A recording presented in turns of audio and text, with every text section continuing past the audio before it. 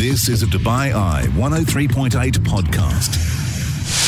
The Big Interview with Off Script. A man with 23.6 million subscribers on YouTube, one of the most popular podcasts globally, and now fighting, or wrestling I should say, for the heavyweight championship in WWE over in Saudi Arabia. And you caught up with this man, Logan Paul, yesterday, Sam. I did, rather unexpectedly. He's currently in Riyadh for the WWE Crown Jewel 2022. I feel like I was talking to Chris about this. They've changed all the names. They're not as familiar to me.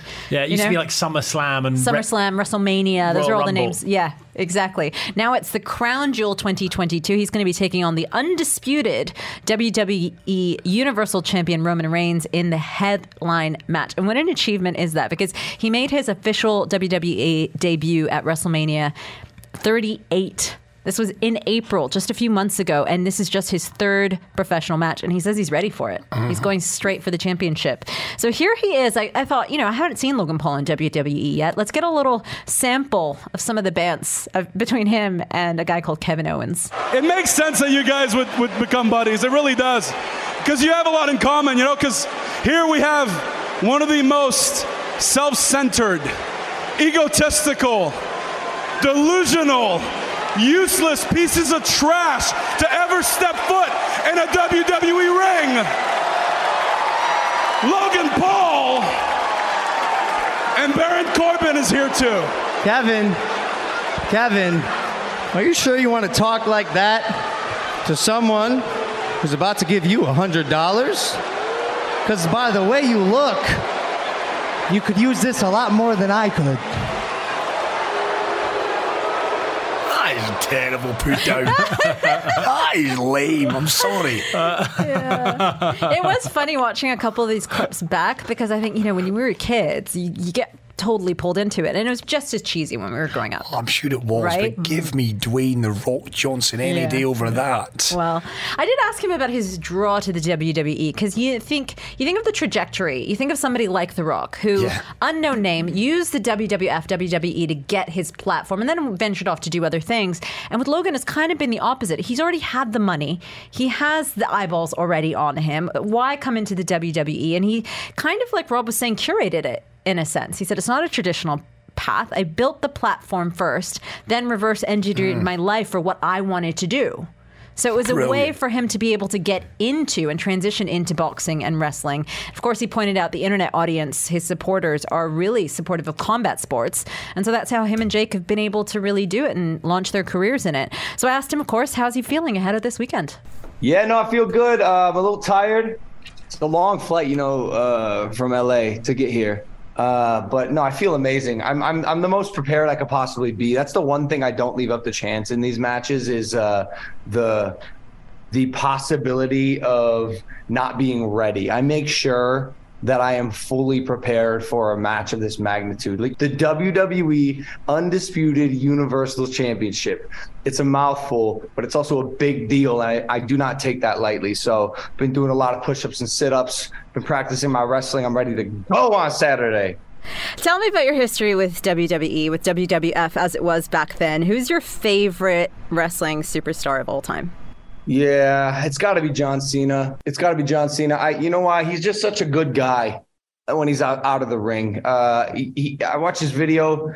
He did like a Make-A-Wish thing. He's got the most Make-A-Wishes, and he makes me cry like happy tears. You know what I'm saying? Like being a WWE wrestler, it feels like a 360 responsibility. And what you do inside the ring is cool, but what can you do with that respect that you gained outside of the ring? And so I think he encompasses all of it for me.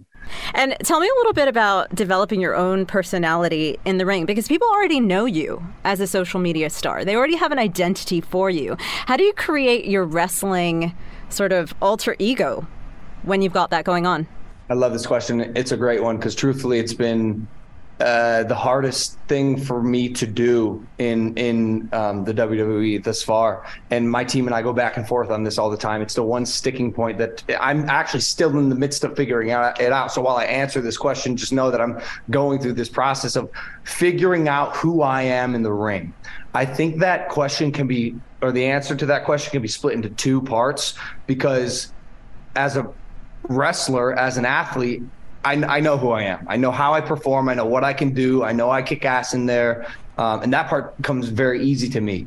But being on the mic and having to create a version of Logan Paul that people haven't seen before, but that also fits comfortably in this world is new to me, right? Because I'm very good at being myself, and I have to find that part of myself that fits the storyline we're trying to tell, while also making it believable, right? I have to believe what I'm saying, so the audience believes what I'm saying, and it's just this fine balance between making it authentic to me and fitting in this world, and I'm still finding it as we speak.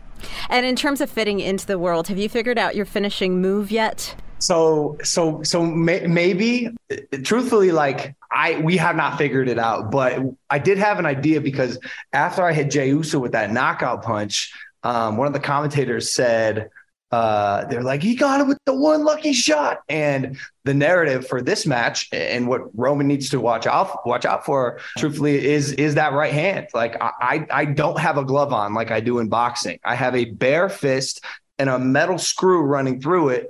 And if it hits Roman, I don't care how tough he is, he's going down. And I was reading the comments on the WWE page, and a lot of the fans were saying oh, one lucky shot, it sounds like a dope finisher. So maybe because I come from boxing, that one punch, that knockout punch, is my finisher, and it's called the one lucky shot, which could be cool. How do you guys feel about that? The one lucky shot, is that a good finisher? Well, when you establish yourself, I like the one punch KO. I mean, Brock Lesnar's got the F5, Triple H's got the pedigree. Not a street fighter, Rob. Yeah, no, but Logan Paul, at least he can lean on that boxing. I'm not going to say pedigree. There's kind of a low-key simplicity to it. It's not trying too hard. Yeah, it's lame. Give me the pedigree. Give me the rock bottom. The problem is with with the one punch KO with other WWE stars. Usually their finisher finishes the match, but sometimes it doesn't, because they make a little twist. So Brock will do the F5, and then, oh my word, the Undertaker's up off the mat. That kind of thing. Yeah. The one punch KO, as soon as a guy gets up from it, it instantly kind of disqualifies it as a one punch KO. It's always a two punch KO now, is it? Right, yeah. That doesn't have the same ring to it. It doesn't really work as a finisher if it doesn't see the job done. Yeah, maybe we should email his people and just go, we found a few holes in that idea, Logan. The Off Script Podcast. Logan Paul, we're in conversation with him. He's going to be making his first ever appearance in a WWE main event in Saudi Arabia. And while he'll be wrestling, you were kind of wrestling with him verbally, Sohn, over the conversation topic, because he kept wanting to pull it back, but you were on the other end of that rope, pulling him to other more interesting topics. You know how these things are. We were briefed, keep it to WWE. There was no chance I was doing that. So I kept trying to kind of move it away. He did try to bring it back to WWE a couple times, and I just, you know how it is. You just do what you do what you got to do. I do want to get to this message that's come in from Bob, who said, WWE is the modern panto and roving circus. It's fake, pre-planned. He will either win or lose in the rematch for the numbers, or he'll lose and do a rematch for the numbers. All a money spinner. It's not a sport. It's synchronized gymnastics for bad actors. What I would say to that, I agree with half of it. That being said, what it is not is, it's not synchronized gymnastics. You have to be fit. These guys and gals, we've spoken to them, we've put the questions to them. It's a misconception. These guys and gals are fit. It may be scripted to a point. Yeah. There is still, I hate to say it, there's still a lot of talent in that. Yeah, there might be bad actors, some of them are, but there's a heck of a lot of talent, and there's a lot of athletic ability. And some of them are phenomenal natural entertainers as well. They are. Yeah. I mean, The Rock or Triple H, they are tremendously charismatic. Yes, they are. Yeah, absolutely. Stone Cold Steve Austin, And we do put that question later on to Logan about the amount of how much it's scripted versus the actual physicality of it. So he will address that a bit later on in the interview. But for now, we're going to move away from WWE. There's so many other things to talk to him about. So I wanted to talk about his headline-grabbing boxing career as well. Take me back to June 6th, 2021. You're about to enter the ring against Floyd Mayweather. I mean, what are you going through? Give us an honest perspective about what those moments leading up to, walking out to all the lights, to all the audience. What did that feel like? That was one of the best moments of my life. I think the walkout to fight Floyd was one of the most freeing moments I've ever felt. And I think the reason I was able to go 8 rounds with him is because I had completely surrendered to life at that moment. I was 100% in my element, the most grounded and focused I'd ever been. And I wasn't just doing that match to try to survive Floyd Mayweather. I was trying to beat Floyd Mayweather, right? It's an exhibition, but at the end of the day, like, I got one opportunity and I was going to take full advantage of it.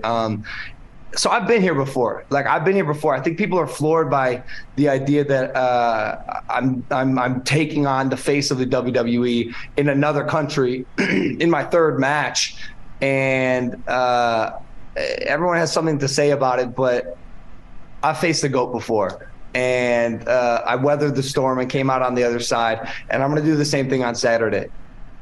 Always with anything in this kind of public figure role, you're going to get the people that were impressed with your performance against Floyd Mayweather. But you also have the critics who said, well, it's not real. How do you reflect on that now? It's been more than a year. When you look back at that, how do you react to that criticism? Sure. I don't react. I don't really care. Like, I'm so indifferent to opinions, especially when I'm satisfied with myself. Like, the only true judge of what I do who can affect how I feel is me.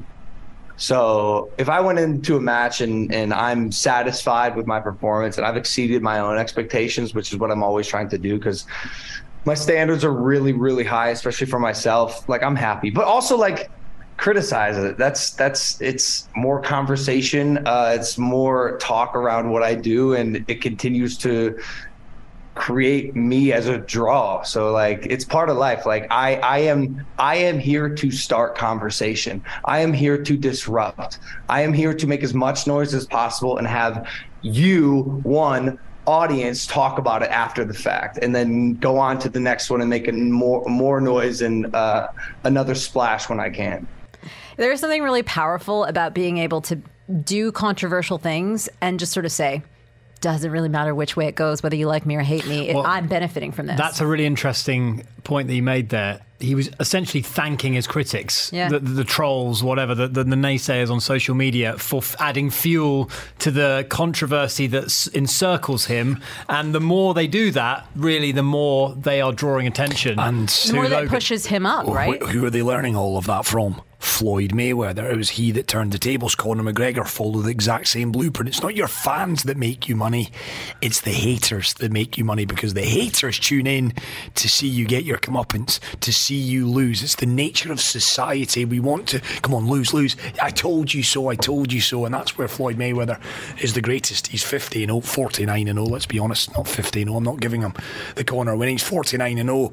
We all tuned in because we all wanted to see him fail. I do think there's a real power in not needing to be liked. So many of us go through life needing to be liked by other people. There is kind of a power in that. There is, but it depends what you do in order to be not liked. Of course. I think there's a lot of things in that. Yeah, as long as you're true to your own values. Yeah. I think when you're as famous as he is, you're always going to have your big fans who adore you, and then you're going to have the people who absolutely loathe and detest you, because that just comes with the territory.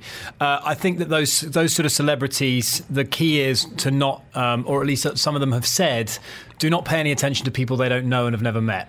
And that's the vast swathes of social media commentators. Yeah. Of course, I'm sure they probably care about a good friend of theirs. If they fall out with them, then it's a bit different. Or you know what I mean, in people in their own personal circle. But you can only have so many of those. Yeah. So for the vast majority of the people who interact online with Logan Paul or just comment on what he does, you've got to be impervious to it. Otherwise, it would just drive you mad, wouldn't it? Yeah, exactly. And it kind of doesn't matter really whatever you think of Logan Paul personally. I don't know how our listeners feel about him, but I could take a guess.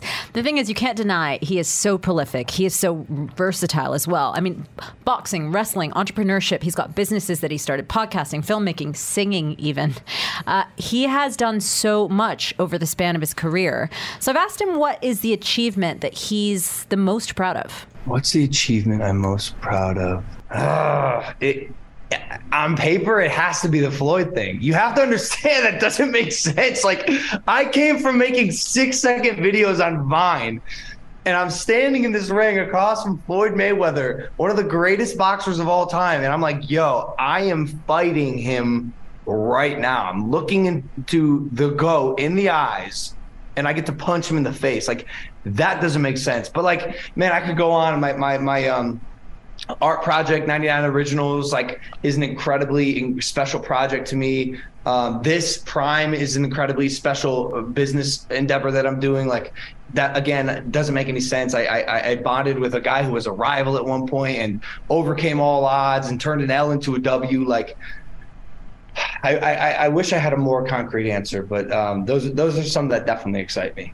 Some highlights, exactly. And we've been talking a little bit about your wrestling personality, about how you're going to develop that, about you as an entertainer and a personality. What's the Logan Paul on camera, the personality, and how is that person different from Logan Paul when the cameras are off? You want the truth? Yeah, of course. Just boring. I swear, I'm head down. I meet you. I shake your hand. I look you in the eye. I say, please. I say, thank you. And then I just keep to myself in my circle. I don't know what it is. I was talking about this with my friends yesterday, maybe because I've grown up doing this, but like when the cameras come on, I can like activate energy and amplify certain parts of my personality. But like, I don't know. It's like I save my energy for this and for the bouts of media. And mind you, this answer also varies. Like it depends what state of my life I'm in. I'm referring to when I'm in boxing or wrestling camp, and off camera, I'm super focused, super quiet, whatever. But when I'm being artist, media, content creation, Logan, off camera, yo, I'm bouncing off the walls. Like I'm going crazy. But right now I'm focused. I'm an athlete, I'm being a good kid, got a girlfriend now, good to go. He's been a good kid. Yeah. He's called. Are you allowed to call yourself a good kid? Yeah, why not? Yeah, sure. Sure you can. You heard him talk there about, he referenced Prime. Let me explain what this is. I don't know how much you've seen headlines about this. It's a hydration drink from KSI and Logan Paul, who of course KSI and Logan Paul. Former rivals. Are former rivals, exactly. But they've decided to join hands in business. Of course, that's just driven up the hype. The demand is insane for this. There's a bottle listed on eBay for £10,000. I don't know how serious that is.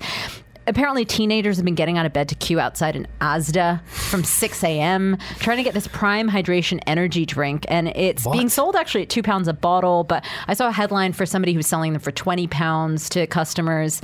It's just absolutely, people want to get their hands on this drink. So the hype has worked for him. I mean, look, he's profiting off it for sure. But Logan obviously started off making a name for himself on Vine. He would do these 6-second videos. Just imagine making a name for yourself with 6-second videos and how much you can fit into that.